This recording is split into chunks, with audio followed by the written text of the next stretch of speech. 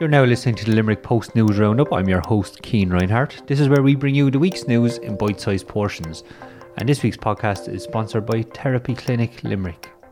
I'm now joined in studio by journalist Bernie English. Bernie, how are you? Good morning, Cian. How are you? I'm not too bad. Good. Awaiting this storm, and I am a bit chilly actually, yeah. I see you have a story in this week's paper about the trolley crisis, which seems to be just worsening every time in Limerick.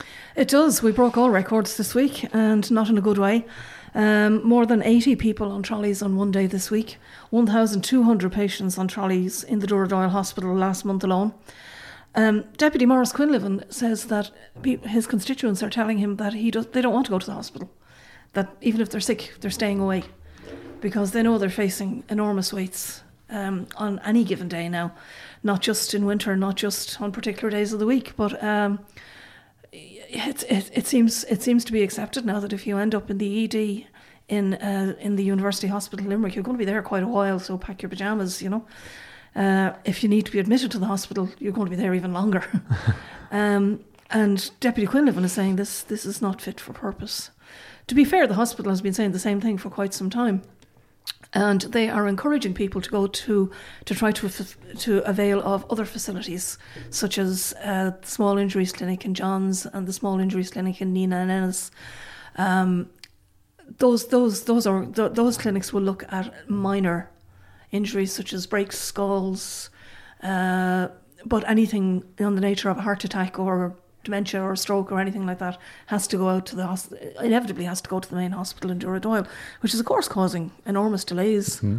And you know, people can't help being sick, but it's quite serious when you have a Dáil deputy saying sick people are not availing of a hospital facility. I'd imagine as well with asking people to avail of other services. If you have an accident, it's hard to decide which hospital is best suited to you. It is quite difficult for a layman to decide that. If you have a pain in your stomach, you know, do you need to go to Limerick or do you need to go somewhere else? Yeah. And by and large, just speaking from personal experience, unless you have an injury which has just happened and you've, you know, fallen down the stairs and twisted your ankle or broken a finger or got concussion from a falling rock or something, and you can associate it with something which has just happened, there's very little the other injury clinics can actually do for you. Yeah.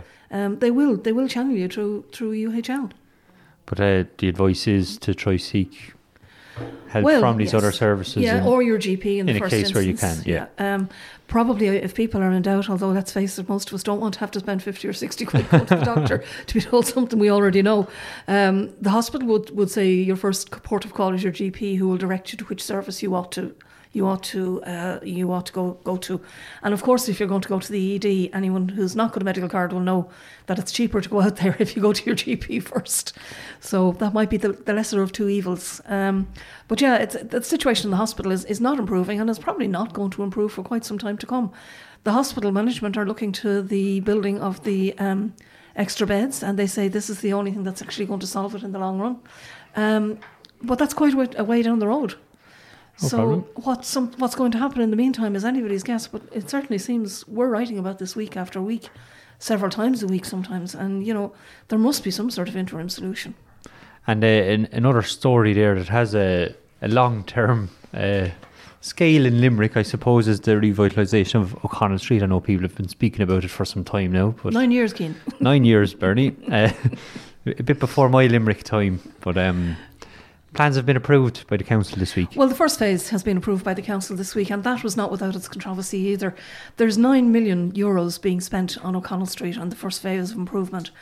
Now, this has been spent basically to stop the pavements crumbling, and it will just about do that. Plus, it will include some planting and some street furniture and stuff like this.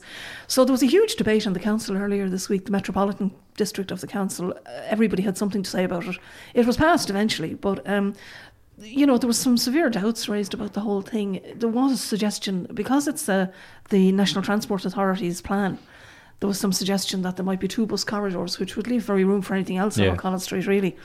There's also, you know, there is suggestions that the NTA will now take over the revitalisation of the main street in Limerick City, and that Limerick will have no say in it, high up or low down.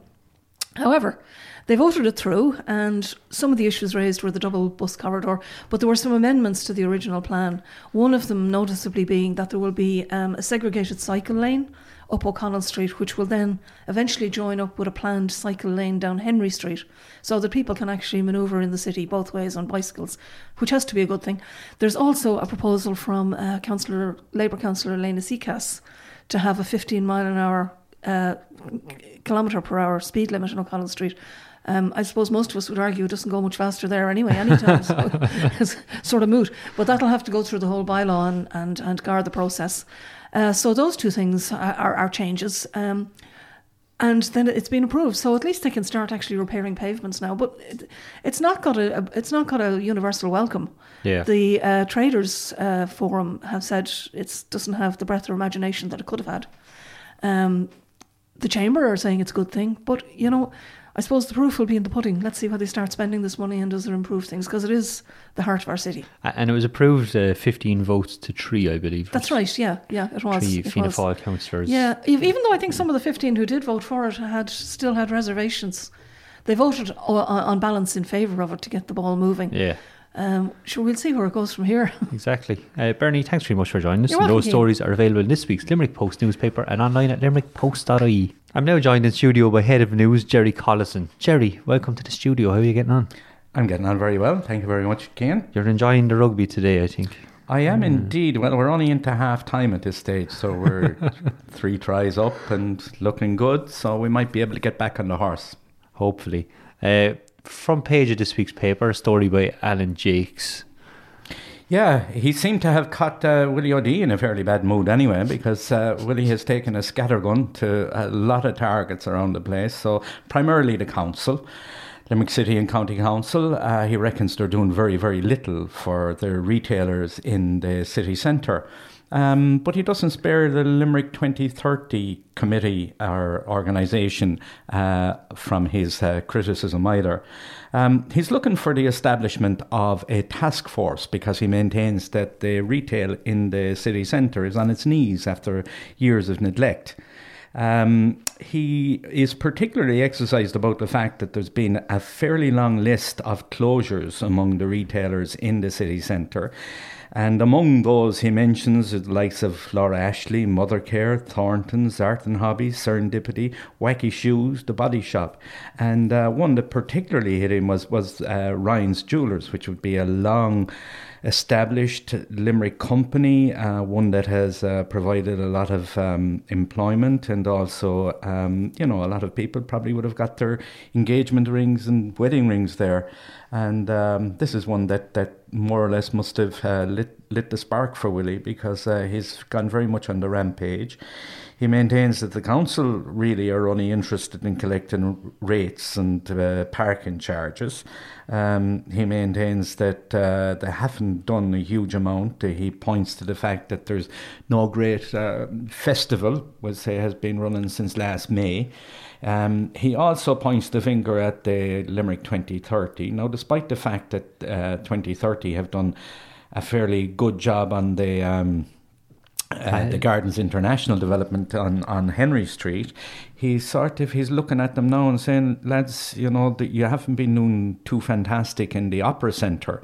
Now we see that work is well underway on the rugby experience. So, the council could come back and say, well, we are doing a hell of a lot more than they're doing in a lot of other cities and towns. Nonetheless, Willie feels that there are a few problems and there are a good few more retailers that are under pressure. One of his problems is that there is a rates rebate scheme for small business, and this has reduced the amount of rates that the retailers pay. His problem, though, is that they don't actually get this rebate until the following year, by which time their cash flow has already been fairly significantly affected, and they also are having problems with finding money to keep the company going in the here and now. So is he hoping a retail task force is separate to Limerick 3030 or part of it? he is hoping that this would be separate to it. Now, we could see the logic there, that if he's able to introduce some of the major players there, like obviously the retailers, the chamber, you have the council, but also you have peripheral organisations such as, the universities and those, where you would be talking about them increasing their footprint in the city. We have the old Dunn stores out there at Sarsfield Bridge that's been taken over by UL. We have LIT increasing its presence in the city. We've had the LIT there in terms of the School and Art Design. And so this is really what he's looking for, would be a sort of a more integrated and inclusive approach to it. Out of that, then form your task force, come up with whatever recommendations are there, and then the council will have to act on those recommendations. And that full story is available on the front page of Limerick Post newspaper and online at limerickpost.ie. Jerry, thanks for joining me, and you can get back to watching the game. I will indeed. Thank you, Cian. This week's podcast is brought to you in association with Therapy Clinic Limerick. And I'm now joined in studio by host of the Limerick Post show, Megan Scully. Megan, how are you getting on? I'm great. How are you? I was just about to say, sure, it's Friday. I've got this problem all week. I'm a week ahead of myself in my head. So I'm guessing I still have to turn up for. It's a week and a day if you think it's Friday. Yeah, I'm very confused. I just keep thinking it's Friday and I have to get that out of me. It kind of feels like Friday today, doesn't it? There is a Friday feeling about it. I think it's the whole Storm Lorenzo thing. Yeah. Yeah. So I was chatting to Jerry Collison and it was half time in the rugby match. Ireland were doing well for themselves. They were. How to finish out? I will give you the exact score right now. If you are planning to watch it on TV, or if you've gone on the player, turn away your ears. Turn down your ears really quick. 35-0 to Russia. No, I joke. 35-0 to us. Great game. But look, we needed that after what happened against Japan. We needed that pick-up. So we're doing good. Doing good. And this week's Limerick Post show. Yes. We had an interview with Foxjaw. Yes, we did. Limerick band. Shane Serrano, you might know him. He does a lot of videography around town. He met in a music video. Yes, first. We did. Yeah. We were in a music video. He was producing and shooting a very well-known music video with the two Johnnies called Shift, and I'm one of the girls in it. So we have the big interview coming up as well this week with Foxjaw, and then I know you were out and about. I was talking to Ella from the Bula Bus Festival over in the Lime Tree and the Bell Table. So we're going to hear all about that. We are indeed, and it seems fairly interesting and a lot bigger than I thought it was. And speaking of a big act and the rugby. Yes, I spoke to Brizzy during the week. Actually, that was a surprise interview, which we were really excited about. Yeah. We just got a quick call to run down to Dolan's. The Blizzards are there. I can't say too much about it, but yeah, Brizzy will also be on the show this week. But there will be a full interview with Brizzy on the Blizzards coming in a couple of weeks' time. But we do have a little bit. So keep your eyes and your ears peeled. We got a little sneaky peek at Brizzy, and I'll tell you, it's a nice one. And is there anything else coming up, Megan? Yes, we are going to be chatting to a UL student called Ross Walsh, aka DJ Welshie, who went viral during the week. So he's actually so busy with college this week that we couldn't get him on the show, so he's going to come on next week. Nice one. We also have an interview with All Twins, the band, who are playing in Dolan's, and we actually have another interview with Jane Fraser coming up. So load of stuff in the can and ready to be filmed and interviewed, and all for the Limerick Post show. So limerickpost.ie/show to get all our video content, and make sure as well that you're following us across all social media to keep up to date with everything that we are doing. And I believe the Limerick Post show comes out every Friday. It most certainly does. Friday is when the full show comes out, so as I said, jam-packed. So look, if you're sheltering from Storm Lorenzo tomorrow, what better thing to do than to watch the show? And if you're not sheltering from Storm Lorenzo tomorrow, what better thing to do than watch the show? Watch the show. If you're at work, watch the show. Just don't tell your boss what you're doing. Megan, thanks very much for joining us. Thanks for having me. I'm now joined in studio by journalist with Sporting Limerick, John Keogh. John, how are you? All good, Cian, now. All good. Besides the storm, all good. You survived it anyway. Yeah, just about now. It was looking dicey for a while. But it must be nice sitting in watching the rugby while it's happening anyway. Yeah, nice isn't exactly the word I'd use watching Ireland at the moment. Would it really? It's just not going well. There's something lacking at the moment. Such a positive start against Scotland. Obviously, the defeat to Japan last week and yesterday against Russia wasn't exactly anything to write home about either. They got the bonus point at least, but... Yeah, but you're looking for more than just look. You're going to beat Russia. You're going to. When you look at New Zealand the other day against Canada, 63-0, and just building nicely. Yeah. What do you think the issues are within the team? The humidity seems to be the killer for Ireland. I mean, everyone's talking about the Japan game and the referees, and it's fine. Yeah. Argue the referee 5 or 6 decisions went against Ireland from an offside point of view that weren't being refereed the same at the other end of the pitch. I absolutely agree with that, but Ireland looked out on their feet after 35 minutes. It wasn't 50, 60 minutes. First half hour against Japan, Ireland played well. Then there was nothing for the rest of the game. To not score in 60 odd minutes of rugby is very worrying. Number one, the humidity factor. It's a legit problem, no question that. But it's not one you can really prepare for. Ireland toured Japan a couple of years ago. They should have been able for this. They went through a pre-season that was unheard of in preparation for this World Cup, the toughest pre-season. Every single player said they've never seen anything like it. Could that be taking a toll? I don't know. You'd have to ask a more qualified strength and conditioning coach on that. I don't see how it would be because they're fit, but the humidity, you see Ian Henderson coming on against Russia yesterday, knocking on 3 balls within 3 or 4 minutes of coming on. You're going, what? Yeah, that's someone fresh on the pitch, and I just there's something amiss. Whether it stems back from the Six Nations, I don't think it does. I just, the Scottish game kind of shows, okay, maybe Scotland weren't as good as maybe they were being said before the World Cup. Ireland put in a very good 60 minutes in that game too. I think one element of it has been at out half. Everyone talks about Johnny Sexton rightly being the fulcrum of the team. When Johnny Sexton hasn't been on the pitch, Jack Carty has struggled. Mm-hmm. He had a very good first half against Japan. Very good first half hour. He had an awful second half. If you don't have that control, maybe Joey Carbery wouldn't give the same control. I'm not having a pop at Jack Carty. It's just if Johnny Sexton isn't on the pitch, he's the one pulling the strings or whatever. Against Scotland, okay, he was limited. He couldn't do much because of a niggle in his calf or his thigh or whatever it was. Conor Murray took over a lot of the kicking. Johnny Sexton kicked a couple of times from his hand and Ireland ran the ball a lot more. He was still on the pitch directing things, telling people where to be, this, that and the other. It's a big worry for me if they're that reliant on Johnny Sexton. They shouldn't be. It's the same if Conor Murray's off. Luke McGrath's a fine scrum half, but it's not the same. So what do you think? So to be that reliant on them players, we knew that a long time ago. Yeah. That this is the case, but to be still that way, you're wanting players to step up to the mark. Have enough step up to the mark so far. Dave Kilcoyne for me is one of the few that has enhanced his reputation since the World Cup began. And do you think quarterfinals will be the end of the road again if nothing changes? If they get to quarterfinal, I mean, if they perform like they did, like Russia made something like 8 or 9 changes for the Irish game from their main team. Samoa are going to hit Ireland with everything. Yeah. They're going to see this as another chance, like Japan did. Japan hit Ireland with everything. And look, we all know the result of that. And Japan could have won by more in the end. So, I mean, there's no guarantee. Okay, they'll probably beat Samoa. It'll be realistic. And win over Samoa puts them in a quarter-final.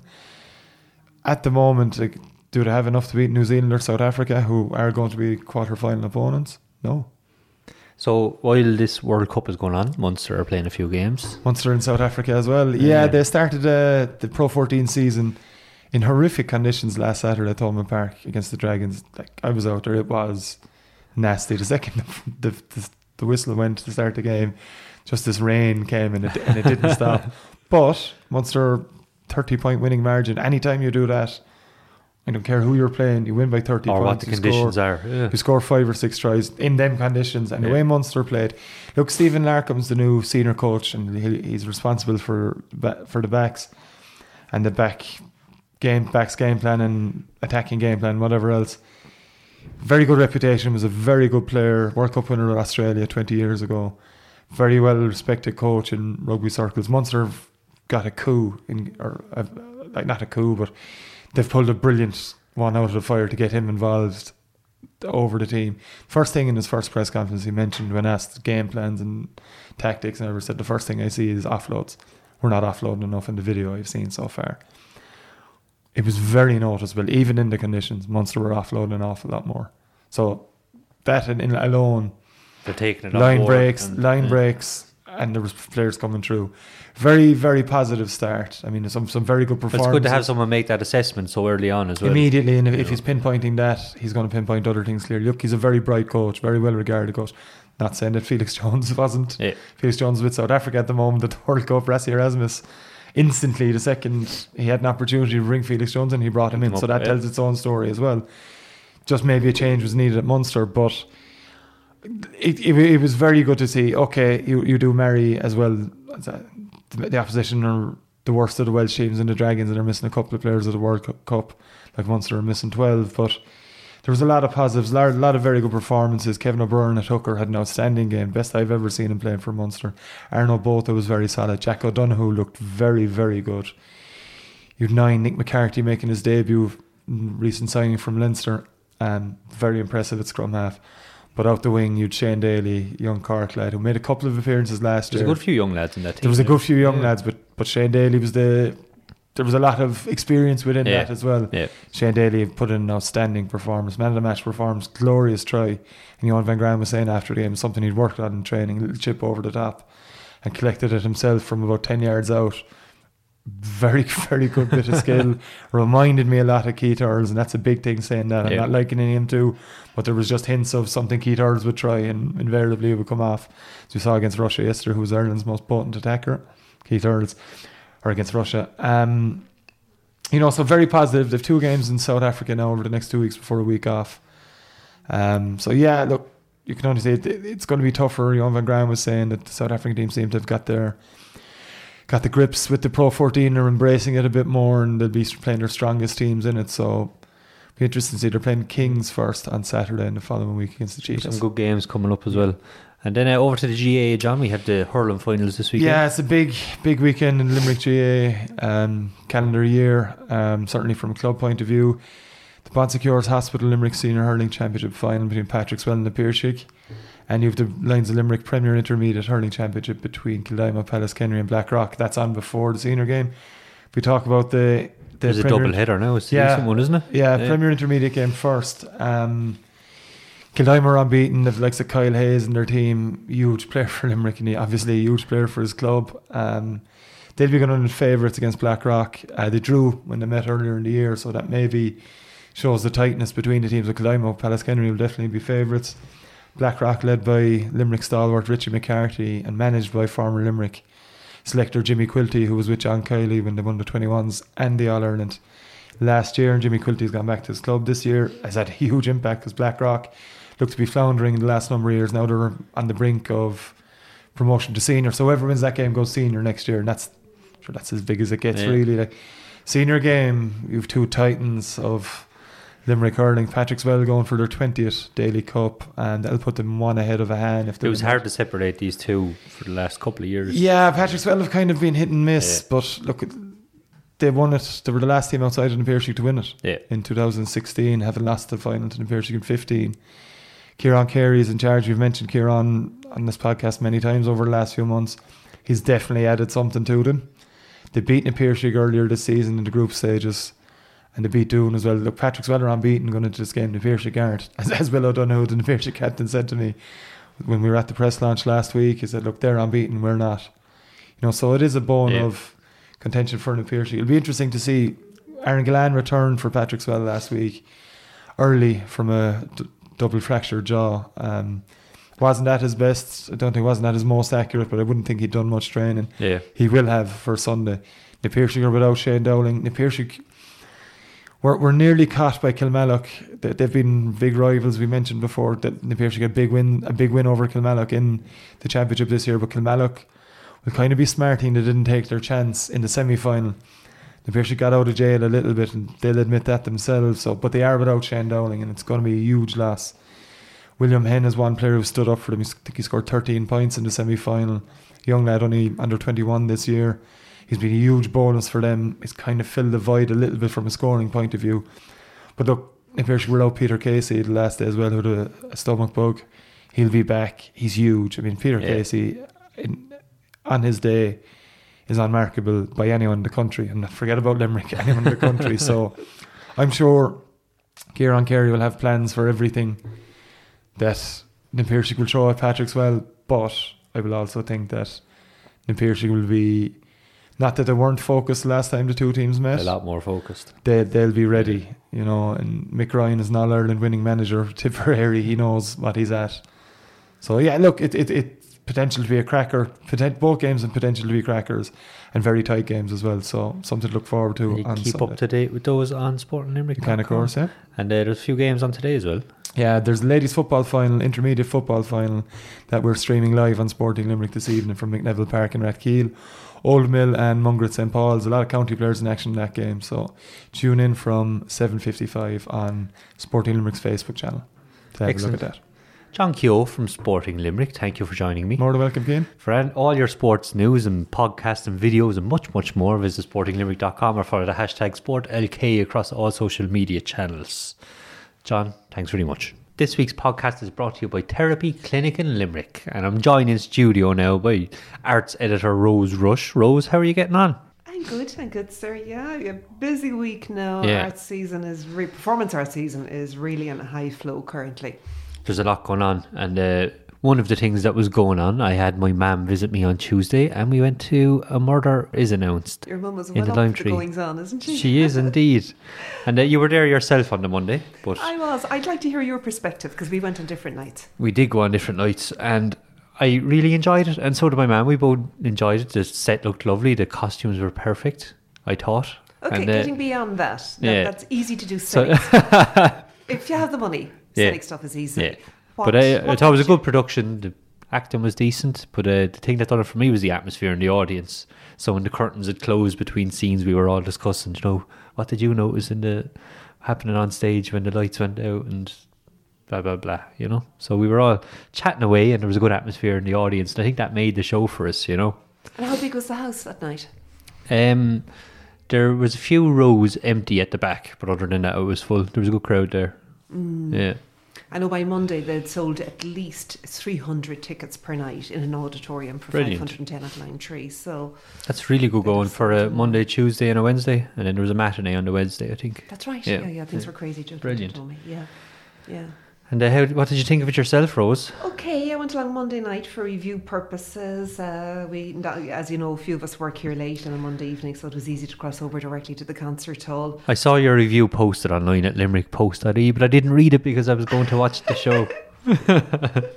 Cian, you're way ahead of reading my reviews. You never will. I have to say, I approached the show with a great sense of zest and anticipation. Lime Tree were beating a big drum about it. Why wouldn't they? It was a huge investment on their part. They really had sort of, you know, top totty actors with respect to having a very, very strong television and London theatre presence on stage here in Limerick. Sarah Thomas of Last of the Summer Wine, she was in that show for 24 years. She played Miss Marple. The standout player on stage for me was Mitzi the maid. She got a laugh every time she popped in, didn't she? God, you know, she could, you know, really ring those bells. Yeah. But then a wonderfully written, zany character who sort of inhabited various personalities according to what way the wind was blowing. And then Lottie, the central character in whose house everybody gathers, Kazia Pelka. Again, she's well known from television. I thought she did really well. Yeah, there was a good cast there. It was a very strong cast, I thought. Yeah, I thought the actors were really good. I have to say, I'd have loved to have seen more animation and wit and inventiveness brought to the production. In what way, Rose? In what way? I thought it was as if perhaps picture a television director shooting a musical. Yep. And just the camera sits deadpan in front all the time. And we don't get the interesting perspectives or angles or prop excitement that is possible with the budget that's clearly evident. If they can secure, Middle Ground Theatre Company can secure actors of this calibre and travel with a big show, and all the lighting and design requirements and props entailed, you know, there's a little bit of money in the can. And as we know, box office is very good. What I did like about Agatha Christie is she's so well able to send up her own class, but does she do it with the wit and grace and sly mischief of Evelyn Waugh? No, for me, no. Monday night, the audience, there wasn't a lack of electricity there. Some people liked it, but they all say, oh, we love Agatha Christie, we love nostalgic period dramas, we love thrillers, XYZ. I will tell the listener, that the story is completely unguessable. There's this gorgeous Shakespearean play of double and even triple identities. Nobody is who they seem to be, other than the honest cops.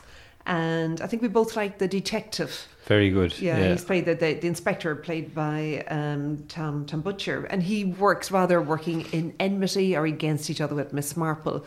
They really complement each other with how they go to entrapment is the other sort of lovely plot device in this. As I say in my review, there was the hiss of incest, any amount of legacy liggers among this bewildering array of cousins that Lottie chooses to live with in her big house. More people from the neighbourhood pile in after an ad is placed in the Limerick Post saying that a murder will be announced in this lovely country home, little paddocks. And of course, Miss Marple arrives at the door. The other thing that really got me was everybody is so devoid of any idea of social cues and manners. People lump into the house at unexpected hours on the pretext of dropping back a pot of honey, or here's my bag of apples, or snooping indoors. Set in a different time, I suppose, Rose. I think this is Agatha Christie really telling us, look, the upper classes can be so ignorant and entitled in how they approach other people's properties and timelines. That gave me, cause and effect. I did like the couple of sly romances going on, weren't there? Yeah, there was. Nothing overt. Again, everybody's lying through their teeth or in denial. But as it happens, we come towards reasons for that as well. So, Cian, you loved it. It was a pleasant way to pass an evening, and I will suggest a sense of maybe failed expectation. But did you know who did it? Who failed my expectations? No, did you know many people. Throughout my life, Cian. Did you know who the killer was before? No. I had no idea. I had thought it was the gentle soul bunny who was killed off earlier. She's played by Jenny Fulham. Killed off early in the day, and then, oh God, no, sure, the plot can't be driven on if our baddie's out of the picture. Exactly. And then later on, there is a hint of upset with a bottle of aspirin. Yeah. And at that point, that was very, very telling. But at the same time, everybody else's motivation and agenda and true background story, it's just flipped out. As I said, it's got more revelations than the Bible. Couldn't keep up with the pace. But yeah, look, it's not a bad way to spend your money. Brilliant. And Rose, you were very busy this week with your theatre shows. Oh, Cian, it's not over yet. Ahead of us this evening, some of us in-house, we have the Richard Harris International Film Festival. They have a big press reception in town, and there will be many filmmakers, actors, producers at it. It's but the one media gig I go to in the year in which the good representation of press there is absolutely dwarfed by the key stakeholders in the sector. Yeah. Fair dues to them. They're very, very successful at that level. Interviewed Zed Moore during the year, and he was able to point the amount of activity and filmmaking and traction brought into the county and into the city with respect to local employment for, lighting, sound engineers, set designers, cast extras and lead roles, that they now have this database that is cultivated by those who affiliate with Richard Harris International Festival of who is available in what profession, in what timeline. So if producers and filmmakers are thinking about coming to Limerick, brought in by Shannon, the International Airport, etc., and our gorgeous film sets available, such as Thornfields in Ahan, or the former FCJ convent at Bruff, that these sites of interest and sort of accompanied local knowledge is available to them when doing their recce, and it's helped land big films here, such as driven by the Los Angeles director, The Yellow Wallpaper. I just got a note today saying that their casting was now complete. Brilliant. Excellent. So that's all background to the Richard Harris International Festival, whose true mission is to engage the Irish diaspora abroad with respect to filmmaking in Limerick.